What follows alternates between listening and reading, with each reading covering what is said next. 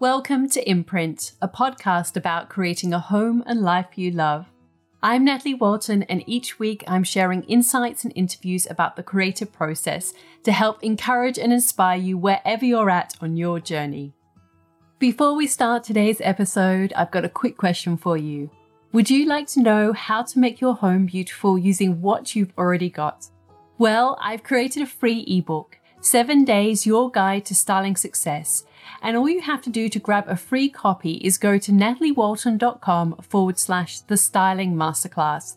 Just fill out the form and you'll get it delivered direct to your inbox. I'll share how you can style your home in 7 easy steps. There's one activity for every day of the week. Just go to nataliewalton.com/the styling masterclass to download your free ebook. Hello everyone, I hope that you're all well. Today, I'm really excited to share an interview with Samantha Wills. Many of you will know her through her jewelry brand, which was of the same name. And after 15 years, she made a really big step and decided to close a business that was actually doing really well financially. It was profitable, it was continuing to grow, but it wasn't aligned with who she wanted to be anymore, and her creativity, what she required of that, really changed, and she was at a crossroads in her life. She wrote about this in her book Of Gold and Dust, which is now out and available in all good bookstores. I actually grabbed a copy of it before we had the interview. Went to a local bookstore, even though she'd sent me one and I was waiting to receive it. But I thought, no, I'm going to go and grab a copy. And I read it in one go up until 2 o'clock in the morning. I could not put it down. It is a book for anyone who loves hearing about creative stories and creative journeys. It is a book for anyone who maybe has a tendency to put work first or to have perfectionist tendencies.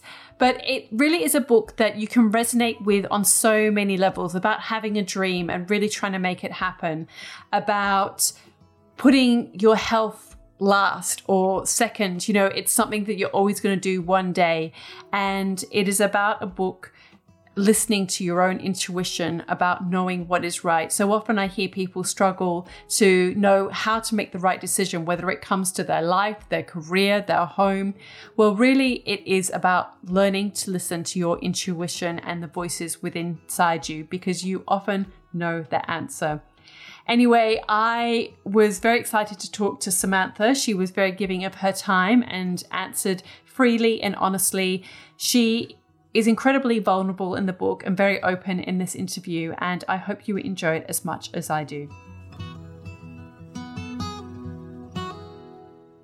Hi Samantha, thank you so much for joining me today. I can't wait to have this conversation because I've just finished your book and I finished it late last night. I could not put it down. And I can't tell you, it's actually been a long time since that has happened to me, where I couldn't put a book down. And I was just, your story is so compelling on so many levels. I think that it's a sort of book that a lot of people can resonate perhaps with different parts of it. And, and there were definitely a lot of things that I could resonate with it. I'm still kind of processing it, to be honest, because it's a very... it's a very open and vulnerable kind of book. And it's, I think that because of that, it really touches so many things, certainly within me, and I'm sure other people would have the same experience.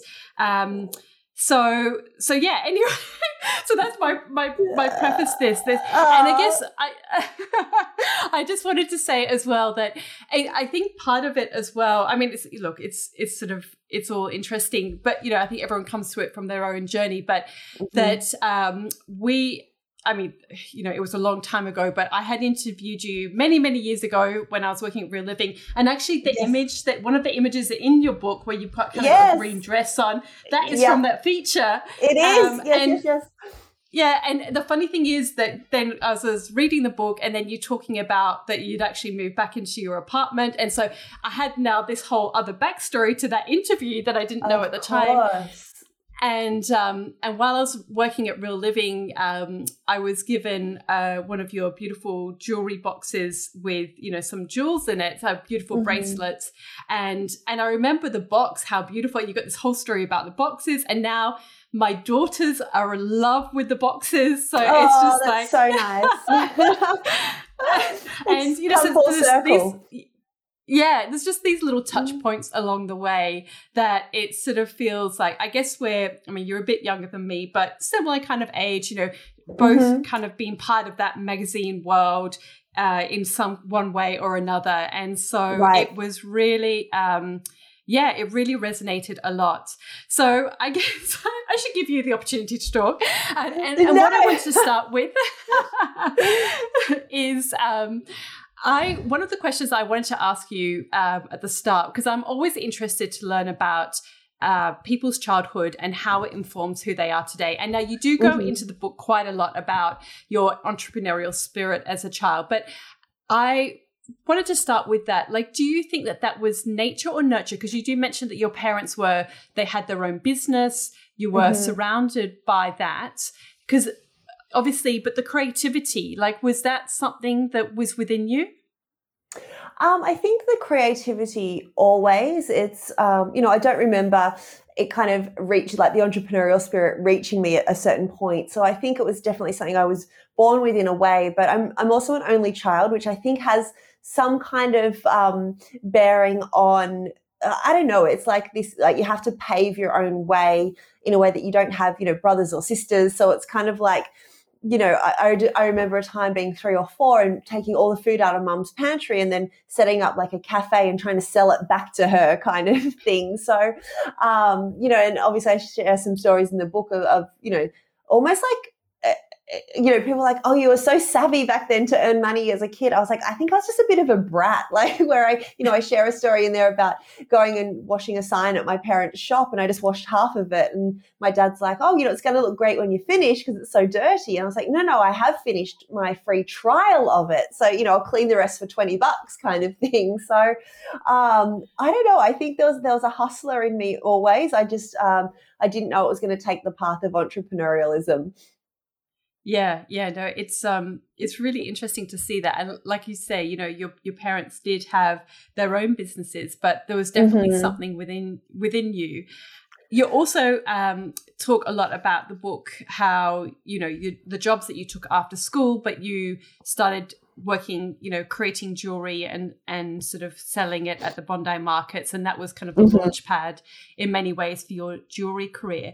But what I'm kind of curious about at that time is to have that sort of that faith and belief in yourself. There's a lot of children or young women who wouldn't even have the courage to go and do that, to go and put their jewelry at the markets. What do you think that was? Was that a sort of a necessity? What was the drive within you at that point?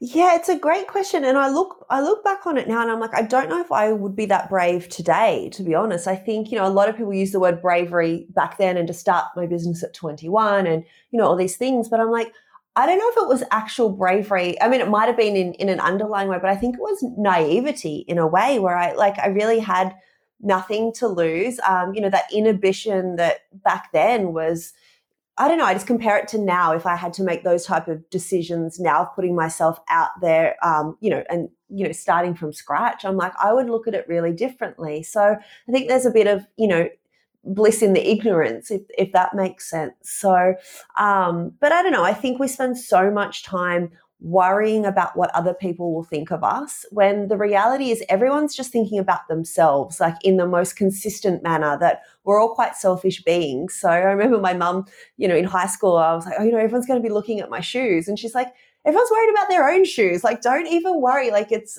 like we spend so much time handing our power away to something that probably doesn't even exist, if that makes sense. Yeah, no, but yet it can be so crippling for so many. Absolutely, really hold them back.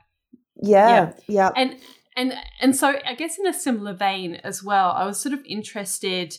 You talk like again a lot about in the book about your sort of your journey, sort of to building your business and so on, and we will touch on that. But about the creative side, you don't really go into so much about the process. And I wondered, obviously you were making your own jewelry right from the go. I mean, even as you say, at school, but did you have a strong sense of you were just making what you liked, or were you going out there for inspiration, or how did that kind of journey in terms of your own style when it came to jewelry, how did that evolve?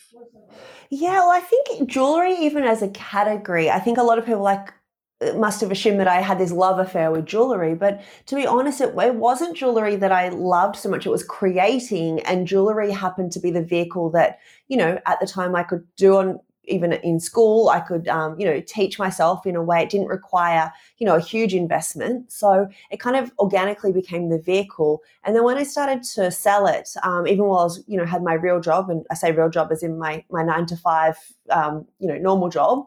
And I would just I made for the love of making. So I think in that first instance, it was just creating as, when your hobby kind of merges into your vocation.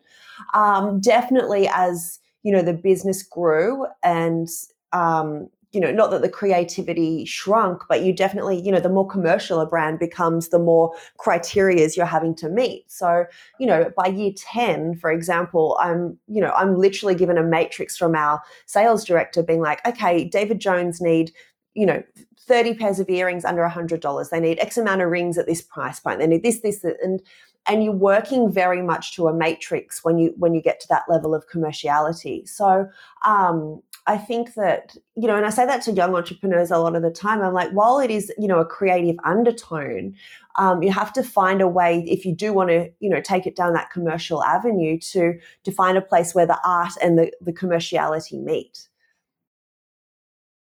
And what about in those kind of early days when you were sort of, you were still doing maybe the markets, or those early days of sort of focusing on your jewelry making? Did you have people who you looked up to in terms of them as a role model, what you wanted to be as a creative?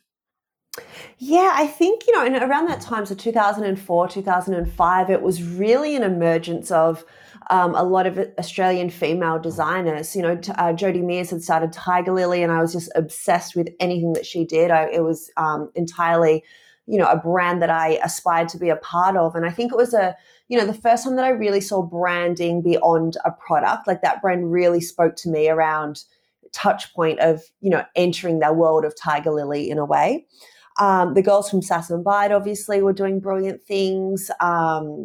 Jamie Blakey from One Teaspoon. So, it was kind of this time where magazines were still the hierarchy of communication. So, every month these glossy fashion magazines would come out, and I'd, flip straight to the designer profile pages. And, in a good way and a bad way, I think at that time, social media wasn't around yet, which makes me sound like I'm about 2,000 years old, but it was, a time before.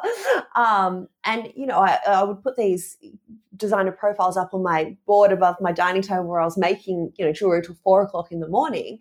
And in one way, they were so aspirational, but in another way, they were so isolating, because I was like, that beautifully styled, perfect glossy shot reflected nothing of the blood, sweat, and literal, blood and sweat and tears that I was experiencing at that table. So while you got, one insight into it in one way, there was also so much that wasn't spoken of back then, when it was just kind of a glossy perception. Did you have any creative mentors? I mean, you don't really mention it in the book. I know that you sort of then went on to have like a business partner who became, I guess, a business mentor. But yes. Did you have any kind of people around you or people above you that you, were more in the creative field?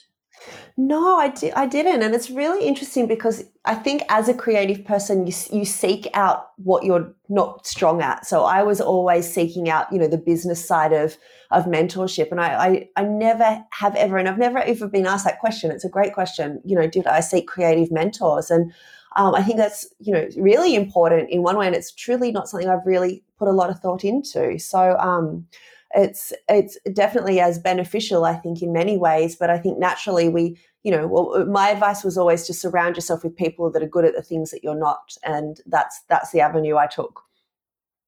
Yeah. Yeah. And so I was really curious as well about what do you think it was about your designs that resonated so much that really helped you to cut through?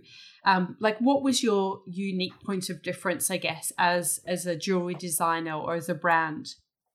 I think in those early days, it was a time before, accessories stores or accessories brands kind of, Sports Girl might have had a tiny accessories department at that time, but it was almost like an afterthought to the apparel. So no one was really, investing in accessories, whether it be a vertical brand or in retail. So kind of getting into market when there wasn't a huge saturation on it.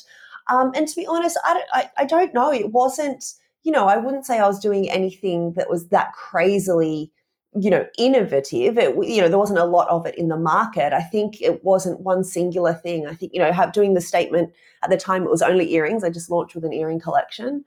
So it was the product in one way. And then it was, the story of someone being 21 and starting their own business and, coming from small towns. There was many pillars, I think, that piqued interest in the brand as an overall offering. I mean, and do you think that part of it is also like just purely staying the course as well? I mean, I know you sort of talk about in the book that, it took you 12 years to become an overnight success, but do you think that just by staying around and persevering, that is kind of why you also cut through? I think, as it went through and digital media and social media started to come in, I think we were quite an early adapter of talking with our consumer on social media, not to her. And I think that really, if you look at the traditional way, even before digital, so the traditional way was a brand would be the hierarchy, and essentially they'd use traditional advertising to talk down to their customer in a way of like, here's what we're doing this season, here's what you should buy. Then when digital media come in, it kind of like flattened that landscape and made it much more transparent. So, you couldn't charge X amount in one market and then X amount in another market for the same product. It kept you, a very transparent landscape there. And that was kind of more where a brand and a consumer would, then start to see each other a bit more on even par. And then I think social media added this element of vulnerability in. So we're able to speak, human to human in a way. And I think a lot of brands continue to speak to their consumer rather than with her. And I know for us that when you add vulnerability to that conversation, that's where community starts to form. And so, our consumers then began speaking with each other that way. And then that was where the community, and when you have community, you then get loyalty. And it just started to, it was a snowball effect when we really harnessed that element of it. So, well, I think, and as I say, anyone can replicate your product, they can replicate your packaging, but they cannot replicate your story. And I think we were so honest in the way that we told the story of our origins. And I think that people, related to that. And that was the longevity, and that was the integrity of the brand. And the other thing that kind of kept striking me as well about your story is just, I mean, how hard you worked. I mean, you sort of give many examples of like your fingers bleeding while you're making the jewelry and, the crazy hours, the crazy travel. And there's a kind of a bit of a pattern that I see with people who are really successful in the sense that they go through this process and then come out the other, like sort of have an epiphany, come out the other end and sort of say, like, don't do this. But then at the same time, do you think that it's possible to have that kind of level of success without kind of being a bit of a workaholic or a perfectionist? Or do you know what I mean? Yeah, I do. I know exactly what you mean. I don't know, to be honest. And I think that, that depends on the individual's definition of success. For me, success in the early days was like, once we get it on a certain celebrity or once we're seen in a certain magazine, then that's when we reach success. And then, obviously those milestones change over the time. But I think with, the DNA of a creative entrepreneur is like, what's next, what's next, what's next? And you kind of chasing, the next thing. And, it's the fuel, and it's also the death of it, because you're like, that's what keeps you moving and to reach those heights. But if you just keep, chasing the next thing, it ends up being a hamster wheel. So I think they go hand in hand with each other. And I don't know. I think that, and I didn't want to in any way try and add glamour to, glamorize the grind and the, that element. I think, what I wanted to do in writing this story was show the depths of what it did take and the sacrifices that had to be made to get it to that level. And I hope that, if another creative entrepreneur can, I don't think by sharing stories we actually teach, other people have to learn that, their journey their own way. But I hope in some way it allows people to get a bit of a framework for what that journey might look like and be able to anticipate certain things along the way, if that makes sense. I know it's hard, isn't it? Because I can completely understand. Because I have that tendency too, is to, I'm a hard worker. Like that's always been my thing, and yet it's also the thing that people say, how do you do the things you do, and all of that sort of thing. But at the same time, it's like the curse as well, right? Because it's hard. Yeah, it's hard to stop. But I do think that, and I talk about this a lot where I'm like, the concept of entrepreneurship, and, if we look at, I refer to it in this day and age as modern entrepreneurship because, a lot more people are getting involved in it. You don't necessarily have to have a business background or acumen to pursue it. Myself, case in point, it's like, but if you reflect on what entrepreneurialism, say, 30 years ago was known as, it was like hardcore business and, very related to the work mentality. And I think that when you talk about, burnout or, kind of chasing that next thing, and obviously that does fuel us in a way, if it's always kind of looked on as a bad thing, which I understand in one concept and especially as it relates to health. But then if you contrast that in a way to, I use the analogy of if someone was training to be an Olympic swimmer and they'd get up every morning at 3:00 and they're in the pool 5 times a day and they're, training and, watching what they eat and doing all these things to chase their dream to be an Olympic swimmer. People aren't going to sit there and be like, you're dedicated to your dream too much. Like you need to stop training as much because you're chasing your dream too hard. They'd be like, well done you. Like you're so dedicated, you're this, you're that. So I think it's when, it's the framework that I think the entrepreneurial journey holds in a way that, and I say that because I know if I sat here and just worked 9 to 5, I would not be fulfilled. I would still be, I'm not sitting there till, even now till, midnight or 1:00 in the morning. I do it because I want to do it in many cases. So I think there's a real differentiation on that journey to be like, working your own framework and not taking on when someone else thinks you're working too much. So I think there's an ebb and flow in that. I think that's a really great analogy, actually. The Olympic swimmer, like you say, people see that as dedication, right? Not like kind of craziness. Do you know what I mean? Yeah, but absolutely. Yeah.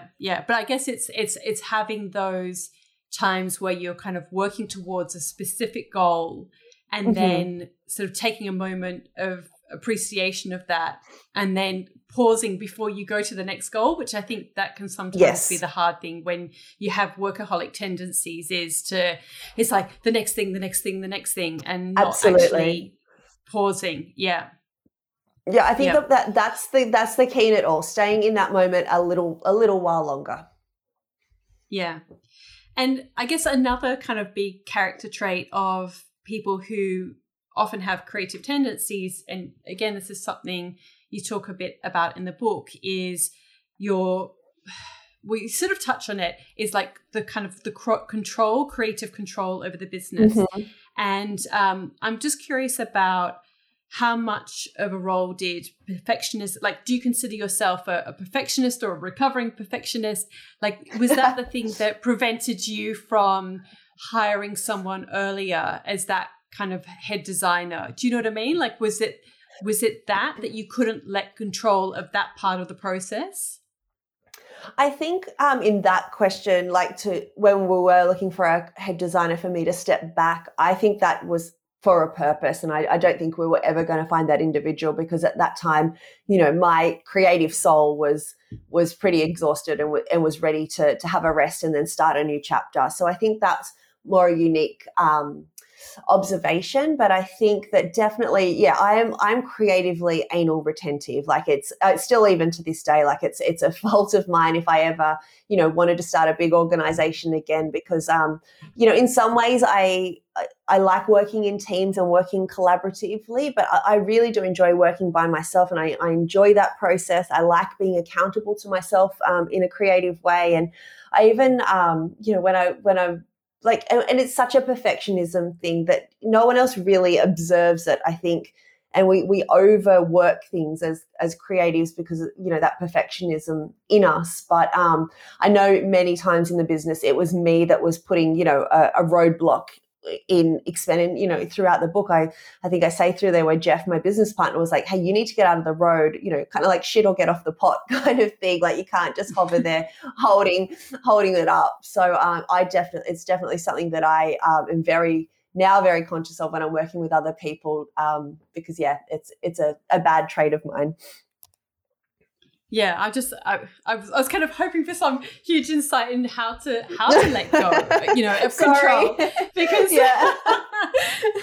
so you're working on it too. Yeah, and it's I don't know. I think we get so deeply ingrained into it, and then I think stepping away from anything is so healthy, even if it's for an hour, for a few days, if you can, and then revisiting it. Like we just get into this vortex that we hold on to it so tightly.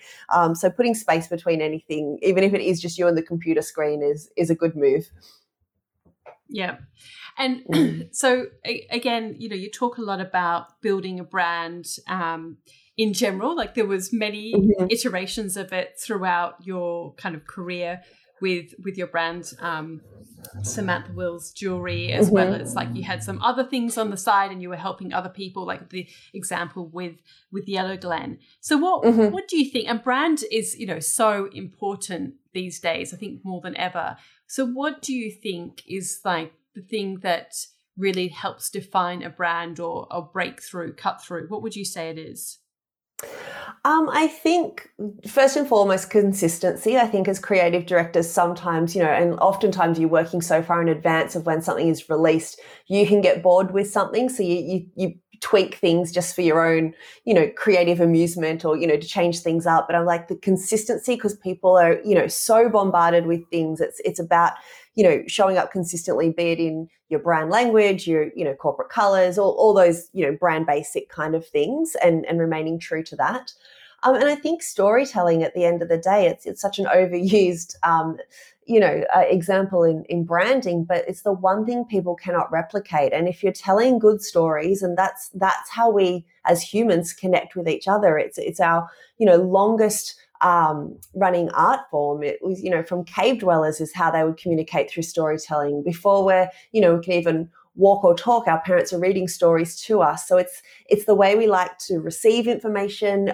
We know how to receive information that way. So integrating that into brand, I think is paramount. And of course, one of the big questions as well is that, would you build a brand using your own name again? I guess that was one of the things that I was at the end. I was like, I wonder what, if you were to kind of create another, like, I know you've got your foundation and other things, but, if you were to sort of start again with creating something else, maybe it's something completely different, or completely fashion or interiors or whatever it is. Like, would you use your name again, or... Yeah, I don't know. I just wondered on your perspective. It's a great question. I don't know.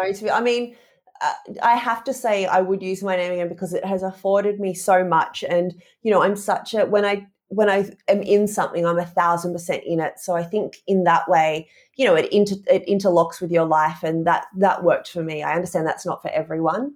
If I had called it absolutely anything else other than Samantha Wills, I obviously would have sold the brand. So it's a completely different thought process, I think, going that way. But I don't know, if I had my time over again, I probably would say no. I would probably do a different brand name if I had my time over. Having said that, I'm very grateful, even though I didn't sell the business, I closed it. I did inherit, the database, and I inherited the brand currency, and everything that came along with that I retained, and that was important to me in that decision. But I mean, there are other designers who have sold their name. I mean, didn't Tom Ford, that's what he did, didn't he? Like, I mean, I certainly know if there are other examples, but you just didn't want to go down that path. Yeah, I to be honest, hadn't seen an Australian example that had done it successfully. And when I say successfully, meaning keeping the integrity of the brand of, and I think it's so personal to a creative founder, as you would know, it's like my heart just wasn't built in a way to take that chance and to, sell it off to a bigger organization and just see what they did with it. I think so much had been put into the brand, both, myself and some incredible women that worked on that brand. And to me, it was about honoring that legacy. I was not built in a way that I could see what someone else would do with it. Yeah, I think I'd probably be the same too. So, I mean, obviously, towards the end of your journey with the business, it was phenomenally successful. And I know that you do work with sort of younger entrepreneurs with your foundation, but when you're starting out running a business, there are just so many things to consider. There's marketing and sales, and there's, you've got to get the quality right, and maybe dealing with suppliers and all of these different components. What are some of the biggest lessons that you learned about running a business, or the kind of advice that you would say to somebody who was starting something in the creative fields if they were running their business? Like, how do you kind of manage those decisions? What do you prioritize? I think definitely as a creative, like I said before, surround yourself with people that are good at the things that you're not. Like, don't let ego get in the way of like, you think you should be able to do it all. And like, if it's about isolating yourself to do what you're best at is, I think, where you add the best value. If I was starting again today and I knew what I knew now, I would definitely have my financials in order earlier. And by that, I didn't start out with any money, but I would have, looked to implement a bookkeeper and, on their recommendation, the accountant that they work with, just to get some visibility. Because I think, for me, it always had to be a commercially creative venture. So, and the more visibility and freedom I had around seeing where we sat financially, the better creative I could be. So definitely, setting up that side of the business to allow you to work on the side of the business you want to. Yeah. And of course, your current chapter is, you've just finished this book and you're kind of obviously promoting it. But I mean, the book was, as I mentioned at the start, I mean, it was incredibly open and vulnerable and raw. Did you worry at all about being so honest, like to share so much of your kind of personal struggles through the process? No, it wasn't a concern. It was a prerequisite to me just personally. I don't know. I wanted to write a book that I wanted to read. And I'm not that interested in just straight out business memoirs. So I definitely didn't want it just to be that. And, the original working title of the book was Public Brand, Private Life. And when I started writing the book, I actually had a company. So, 6 months into that, I'd closed the company, or decided to close the company. So I kind of plot twisted myself in a way. So had to, really look at the new purpose of the book. And for me, it wasn't, obviously everyone's, sees the highlights and the upshots. And then, you share a little bit about the hurdles and things like that. But the real element is paralleling that human element in between, because it's humans that are doing business. And I really wanted to share kind of what it takes of not only an individual, but of a team of people to get a brand to that level of commercial success. Because I think, we see the business elements, we don't often see what the human element is. Do you think that that's ingrained in your personality, that you're very good at being very open and vulnerable with people in general? Or was that writing the book kind of tapped into something that you hadn't necessarily opened up before? I think, I enjoy having authentic conversations, and I think to want that in return, you have to offer that as well. In 2016, when I launched the Samantha Wills Foundation, that was kind of my first window into seeing not only the power of, but the need for vulnerable storytelling, specifically as it relates to women in business, because it was, at a time when Instagram was kind of at its peak glamour. And it's just such a dangerous, compare and despair model, where we sit there scrolling on this never-ending pit of, filtered images and filtered, hype stories. I needed to, for me, I looked back at 21-year-old me looking at, the inspiration pictures on my pin board of, these glossy images that reflected nothing of the reality back to me. And so, probably 13 years into that journey, I'm like, I've walked this path long enough to know that, there needs to be more transparency around it. So I don't know if it is innately in my DNA, to be honest. I think when I saw the power of it and I saw the response to it, something in me ignited that really met it where I was meant to be, I felt. Mm. And you also share in the book some examples of the kind of comments that you receive. I'm presuming this is in your DMs, but maybe even on your feed. There was what I found fascinating. It was like from complete adulation and kind of like, adoration of you, to like really quite vulgar comments, to really, like people sort of saying about, your weight, whether you were too thin or too big or whatever it was, like every end of the spectrum. And I mean, that's a lot for a person to kind of carry, like, to be kind of confronted with that kind of level of messages. And I'm sure that that's just like the very tip of the iceberg. Right. How do you deal with that personally? Like, can you just completely shut off to it, or does it ever chip away at you?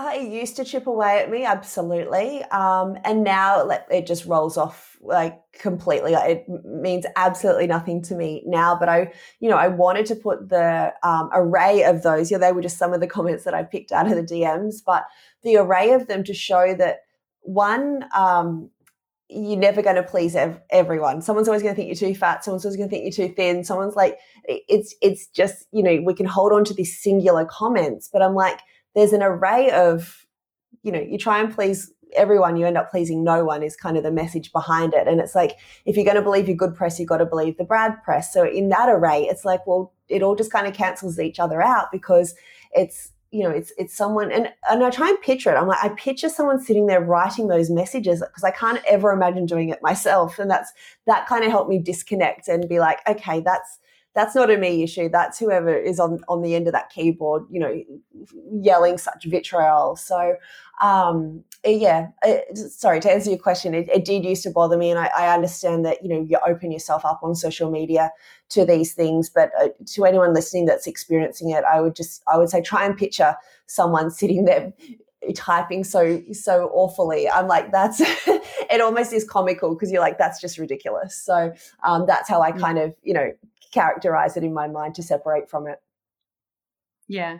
And do you have any other sort of boundaries around Instagram, or in terms of like how you use it, or what you're happy to share, or what you don't want to share? I mean, and obviously you've been very open and public about your kind of health journey on there, and some other things. But, is there that line where like, no, that's for me, or what are your thoughts on that, boundaries with Instagram? I kind of, and if I'm sharing something, I do it on the premise of, I kind of like, is this going to be helpful to people in the way that, we live in a world of 7 billion plus people. If there's something that I feel isolated in, I'm guaranteed that there's other millions of people that also feel isolated in it. So I kind of put it through that process. Is it helpful to people in making others feel not as isolated? And, specifically on my endometriosis journey, I share that because I knew nothing about it prior to my diagnosis, and then obviously doing self-research, learning more about it, but then realizing how truly common it is. And I'm like, this is such a common thing that affects 1 in 10 women, but no one's really talking about it. So I was like, man, we need to normalize this conversation. So that was very much around that. But I think overarchingly, it's more like, I'm not going to share something if I'm emotionally still, in the depths of it. I have to kind of be not so much out the other side of it, but, strong enough to hold that space to share. Because I think when you open it up to 200,000 plus people, it takes an emotional output, I think, to hold that space. So I'm quite conscious of that. And so, of course, you're now in a sort of new chapter of your life with, having just finished the book. And so like what's happening in your world now? I mean, do you see this as a transitional period for you? Like, are you itching to kind of get, hands-on with a very specific project, or you just want to focus more on your foundation, or, like after having gone through so much, right. Is there part of you that's kind of craving, like when people renovate and then they finish and they're like, I kind of want to do it again. Right. I say I'm technically unemployed at the moment. So I, obviously I finished the book and we're just wrapping up that book tour now, but I'm going to follow her lead, and hopefully she has a little life of her own that I'll follow. Definitely, we've just the Samantha Wills Foundation is now going to be home to a masterclass that we're just in the final stages of editing. So that's releasing in June. It's also going to be, a lot more tangible handing over. So if the book is the story of that entrepreneurial journey, then the foundation is the tangible elements. So, here's the Samantha Wills marketing template. Here's, documents that might help you. Here's my little black book of business contacts kind of thing. And, still working on project basis. So I work on, some other brands that I do spokesperson work for or create campaigns around. So everything's, got a underline of creativity and storytelling. But it just depends. It's very project based at the moment. The Samantha Wills Foundation definitely has my full attention. And then the other ones are fun creative projects. So can you give us a little bit of an insight into like your days or weeks at the moment? I mean, obviously I know that you're kind of in full book promotion mode, but is there a bit of a sense of like, this is the sort of the layout of your life at the moment? No, not really. It's still a bit different depending what I'm working on. But, a lot of time in front of the computer, it's, whether it's a creative project or writing. But yeah, I'm, been in New York for the last 10 years, and obviously air travel is quite rare at the moment. So that's still taking a bit of getting used to, I think. And I think even the, going from, I kind of explained it a bit in the book, where I'm like, if a brand gets to those commercial heights and it has your name, do you get that name back? Is that possible? So kind of, people stopped calling me Samantha at one point. I was SW to separate myself from the brand. So I think to, just kind of getting back into my body, into what that means without the jewelry label after it. So still navigating it, but it's feeling good. Yeah. And I another kind of little kind of funny question I had in my mind was, I was thinking, do you wear jewelry anymore, or is that like, like what's your relationship with jewelry, or you just can't even look at it? No, it's the very first piece of jewelry that I bought from another brand was the day after we closed. I went on to Net-a-Porter and I bought a 9-carat gold and like porcelain shelved and diamond bracelet. It was the very first. It was so strange. I don't know why. I was like, all right, I finished the jewelry company, I'll buy a piece of jewelry. But yeah, I like it. When like plumbers usually have really shit plumbing at home, or like, builders never get stuff done around the house. Like my relationship with jewelry for a long time was like, I just can't. But I wear a few fine and personal pieces, or pieces that I've been gifted. But more fine jewelry now. Yeah. I was just curious about that. And actually, I did want to also I did also want to ask you as well, because you've created a beautiful home. You're in Bondi, aren't you?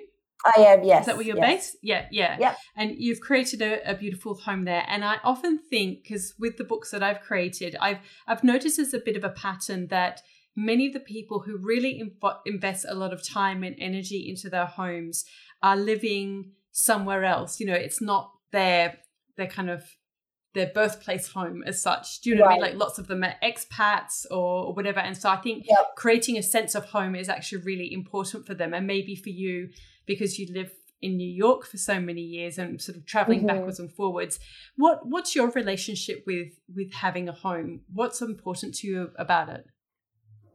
I think, and I think it really embedded to me when I was, 6 weeks New York, 10 days Sydney consistently. So I really wanted to invest in those spaces, because when you're home, like you want to feel like it's a sanctuary to you. So my apartment in New York, even though it was like a traditional meatpacking apartment, it still felt like a Bondi house in a way, like the way I decorated it. And I think there's always those ties to home in some way, but it's and it's it's such your domain around creating a sacred space. And I think especially if you're working from home, like it's got to feel like a place that you want to create in. So that's paramount for me. Okay, I've got some quick questions to sort of to finish up, and just whatever comes to mind. So, which 5 words best describe you? I get very nervous at these things. Okay, I'm going to focus. I think creative, curious, empathetic, have empathy.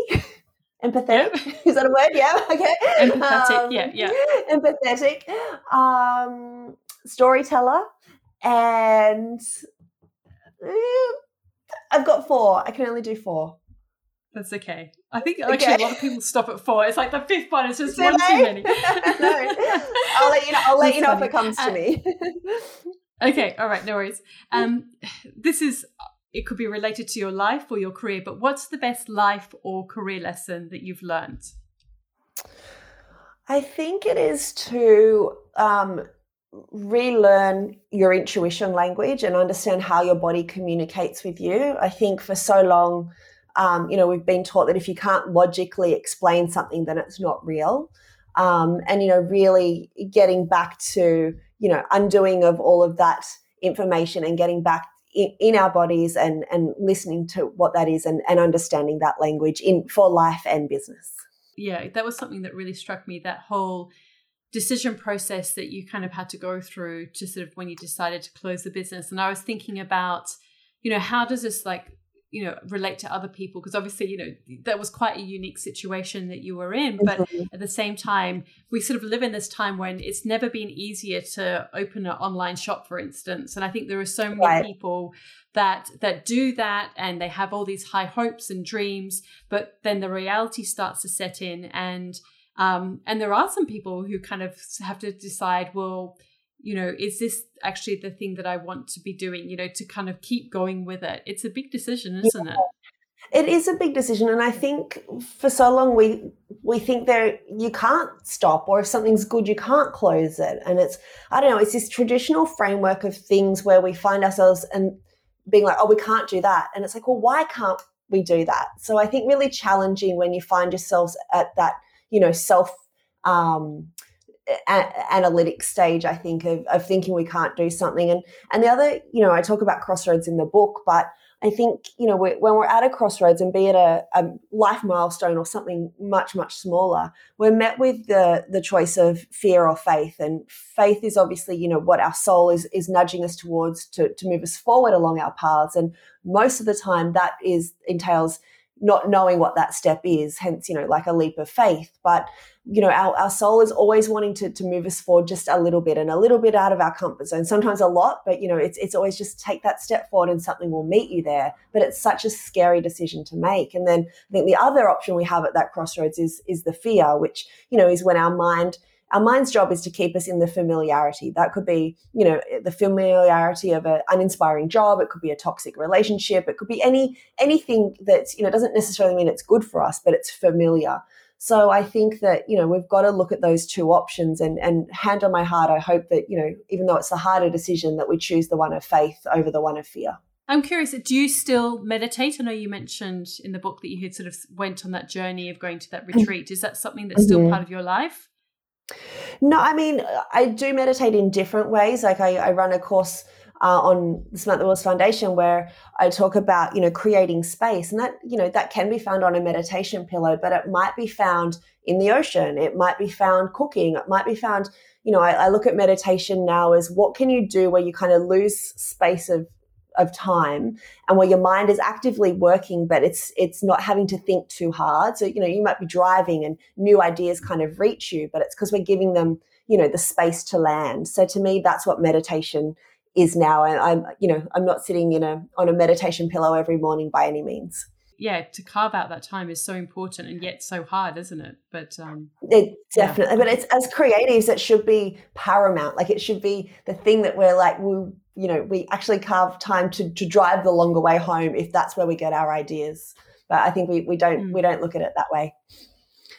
Yeah. This might be a hard one for you. I don't know. What's your proudest career achievement? Oh, there's so many. And in different senses, like a superficial one was having product on Sex in the City. That was a brilliant get for us. Being named as a breakout star for the New York Times, just things like that are just so truly surreal. I think on a very personal level, the team that worked alongside me building the Samantha Wills jewelry brand, I often say, when you ever so modestly name a brand after yourself, the people that choose to come and work in your organization, it's such an act of grace because they're coming to work to, build your dream. So we just had such an incredible group of women over the 15 years, and that's probably my proudest on a personal level. Yeah.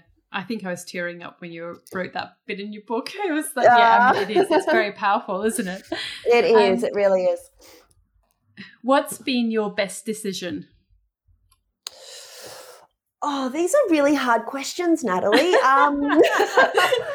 fascinating. I know. What's the biggest decision or hardest or best decision? Best decision. And it can be like general life, whatever, I think it goes back to intuition again. I think I've spent so long suppressing it in a way. I think when I consciously was like, okay, this is a real thing and this can really support my life, I really started to invest in researching it. I do a lot of study around the work of Carolyn Mass, who is an incredible spiritual teacher, but she's, no bullshit. It's very, very helpful to me. So I think my best decision is leaning into that. Yeah, and something that can adapt to so many different situations, I guess, as well. Absolutely. Yeah. Yeah. Who inspires you?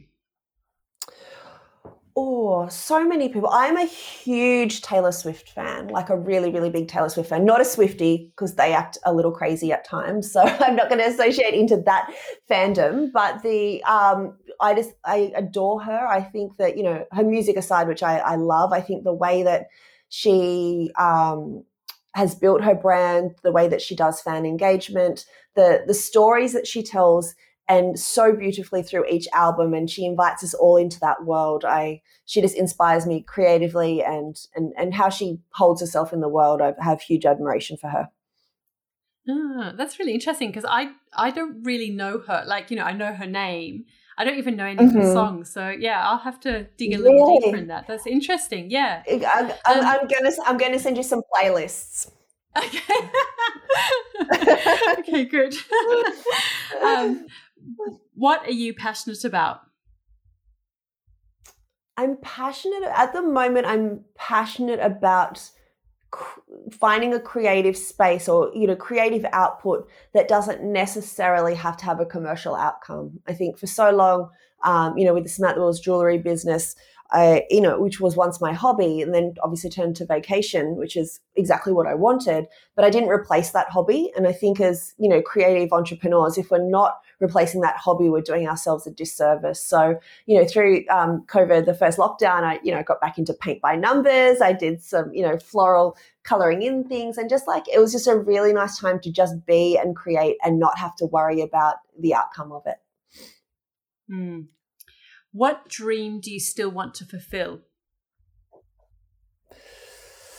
Oh, I would love to see Of Gold and Dust, my new book, adapted off the page. So whether that's, into a television format or, some type of audio format or something, I don't know, something more beyond the book would be an absolute dream come true.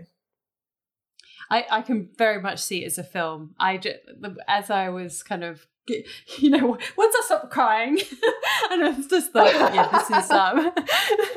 this would be a really good film. I mean, you wrote it so beautifully for someone who said that you weren't very good at high school and all of that, but no. Yeah, because memoirs can be tricky. Like I've read lots of books over the years, and sometimes they can be too self-indulgent. Sometimes they can be too much about trying to, moralize or tell a lesson to everybody. Right. Or do you know what I mean? Like there's that really fine balance between taking you on a journey and but feeling like you can connect to the story, like that you can see yourself in it in some way. And that makes a lot of sense. Yeah, I mean, there was not a section that I I didn't want to just keep going. I mean, as I said, I read the whole thing like pretty much from about 8 o'clock till 2 o'clock. So yeah, it was, to have that momentum throughout the whole story. It was, I don't know, if you went through lots of rewrites or editing. Can you share a little bit about that, the writing process? Yeah. It's as a first time writer, so that book's about 72,000 words, which is a general memoir length. But my original manuscript, which was literally just a brain dump, was 148,000 words. And I think as a first time writer, I'm like, all right, I just need to get all the stories down that could add to telling this story. And then obviously with a good editing team, they're like, okay, you can cut out this entire story, that can go. And, they just give you a lot of clarity and a lot of, back and forth to, go away, rewrite this, do this. So the editing process is quite intense, which I'm sure any author has said as well. But and as you know, it's the tiniest little details. And I think, I'm not a attention to detail type of person. I'm like a broad stroke person. So my poor editor, I swear to God, she's just like has a voodoo doll of me at this point. She's like just happy the book is on shelf where she doesn't have to put up with my terrible grammar. So, but thank you for your kind word. I'd love for it to be a film. And, there was 2 names in the book I had to change based on legal recommendations. And one of them was Jasper, one of the characters in there. And I was like, all right, well, that's not his real name, obviously. And I was like, what am I going to call him? I had to do it quite last minute before we went to print. So I was like, what am I going to call him? I was like, I thought back to, the movie The Holiday with Kate Winslet and Cameron Diaz, and they switch houses. Yeah. And so Kate Winslet's character, is seeing this guy, Jasper. And I was like, yeah, he's definitely going to be a Jasper in this. So that name was inspired by a film character. So if it translates back the other way, that would be brilliant. Did it take you a while to find your writing voice though? Because for me, when I was writing my first book, it actually took me so long to find, and it's obviously mine is like I always get this wrong, which sounds so terrible. Well, they're both nonfiction, but mine, obviously a very different genre. And it just it took me a long time to get my right voice because, I've written for magazines a lot and I'm often writing in the tone of Real Living or House and Garden or whatever magazine, that kind of thing, to actually find my own voice. Did you struggle with that, or was that not that just came out? I think when you're writing like first person, and in the emotion of memoir, it wasn't that difficult, but I do know exactly what you mean. Like if I'm working with a brand, I go into like advertising, tone. And then if I'm working on, something else, so I can see the difficulty to style shift. For me, I think it was quite a luxury to be able to do it firsthand in that way. So I didn't find it too difficult.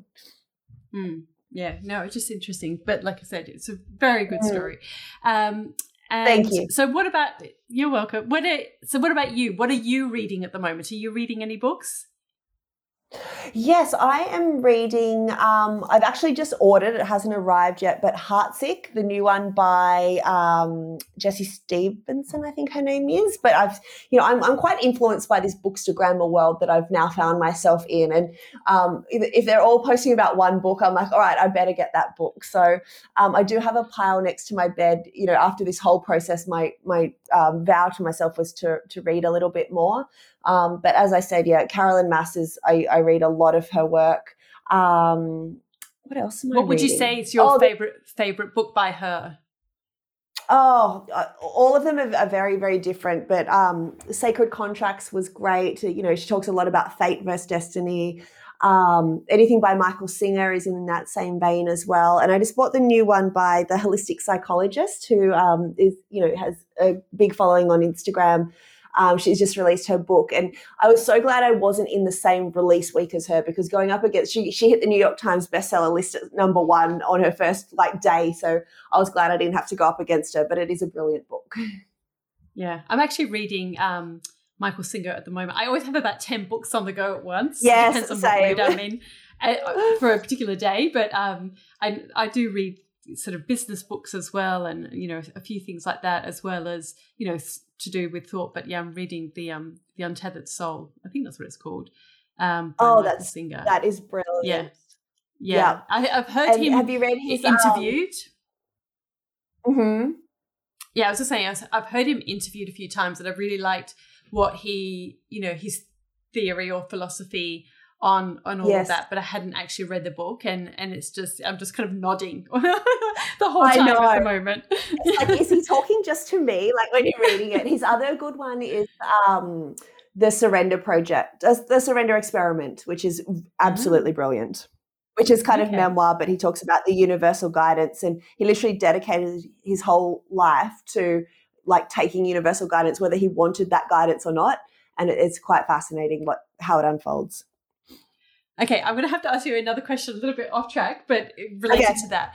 Because you do talk about going to see a clairvoyant in the book. Yes. And obviously you go and you had a partner, a boyfriend that was into mindfulness, and you talk about that. You went on a meditation retreat, and you talk about this idea of like trusting your intuition and faith versus fear. Like what are your thoughts on that? Like, do you believe in fate? Do you all of that sort of side of spirituality? Yeah. Like where do you sit in it? I try and differentiate fate and destiny, kind of like I talk about the crossroads before. I'm like, I believe we're put on this earth for a purpose, and some of us fulfill that, and that's our destiny. And our soul and our intuition is always trying to guide us in that way. It might not be what we exactly want, but it's when things go in flow, when we feel like we have purpose, and it doesn't always look like we think it might look. And then secondary to that is fate, and you kind of, even if you hear the language around it, like, oh, it was destined to be, you're like, oh, that was a fated outcome. So I think fate is more if you just, stay in the same spot and, make that decision based around fear. It's like, well, it's familiar, I'm just going to stay. That's, so, I don't know if it's minutely guided down to the very, micro of it, but I definitely think there's pillars along the way of that are predetermined. And if if we're listening to our soul, that's when we progress a little bit further down that path. It's something that like, it just makes my head spin sometimes. Yeah. Those ideas, like, because there's some things like we're all so different, and we're on all such different journeys. Right. And yeah, I don't know. And then like you give the examples of the clairvoyant. I mean, I still don't know what I think about all of that side of things. Yeah. But there is definitely that being true to yourself and knowing that and that kind of reconciling with that. I think it can be, I don't know if everyone struggles with that, or I know I have moments where I sort of, struggle with that. And I don't know, I think we talk about it a lot as humans, but we don't as well. Like, I don't think we have really honest conversations about it. Yeah, definitely. And look, I think what it all comes down to, no matter what angle or religion or belief that we're coming from, is it comes back to intuition and this exchange of energy. Like I explain it to people, I'm like, when you walk into a room after someone's had an argument, and you might use the phrase like, oh, you could cut the air with a knife, or it feels, it was like a heaviness in the air. I'm like, that's the complete observation of energy, or, in any type of form. So I think at the end of the day, there's so much happening that we can't see, that we can tap into if we're in tune with it. Are you listening to any podcasts at the moment? Do you like listening to podcasts? I haven't for a while. I've got more into audiobooks, which I was doing before I did my audio read. So I'm not a good, I do like true crime though. So I do like a good true crime podcast. You're one of those. I'm one of those people. Yeah. There's definitely a huge section of the population that's really into that. I think it's one of those things. Yeah, I think I couldn't start listening to one because I know I probably would actually get really hooked. So maybe I'm deliberately staying away. Right. I do feel there's a whole movement around internet sleuths that, take it upon themselves. It's a whole underground movement. So I'm not in that genre, but I do like a good true crime one. And finally, what piece of advice would you give to your younger self? Oh, I think overarchingly, I think if I had that opportunity, I would say, don't try and please everyone, just focus on what you're doing and be true to yourself. And I think for a lot of my career, especially in those early days, I tried just to people please absolutely everyone. And the lesson I learnt was, when you try and please everyone, you end up engaging no one. So just stay true to yourself, and who is meant to find you will find you at that level. Okay. Oh, that is such a good note to end on. Thank you so much, Samantha. I have thoroughly enjoyed this conversation, and thank you for indulging all my very specific questions about that. You're so welcome. Thank you so much for your time, and thank you so much for the platform that you provide to facilitate these type of creative conversations. It's so brilliant and so appreciated. So thank you. That's so nice of you to say. Thank you so much. All right, great. Thanks. I hope that you enjoyed this interview with Samantha. If you did, I would love if you could share it with a friend or someone who might get a lot out of this particular conversation, as well as rate and review it on the podcast app where you're listening to it today, and subscribe too if you enjoy these types of interviews.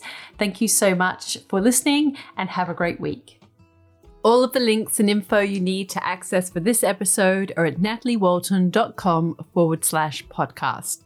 Thank you to Jaeger Media for producing this podcast and the people of the Bundjalung Nation where it was recorded. I look forward to connecting again soon. I'm Natalie Walton, and you've been listening to Imprint.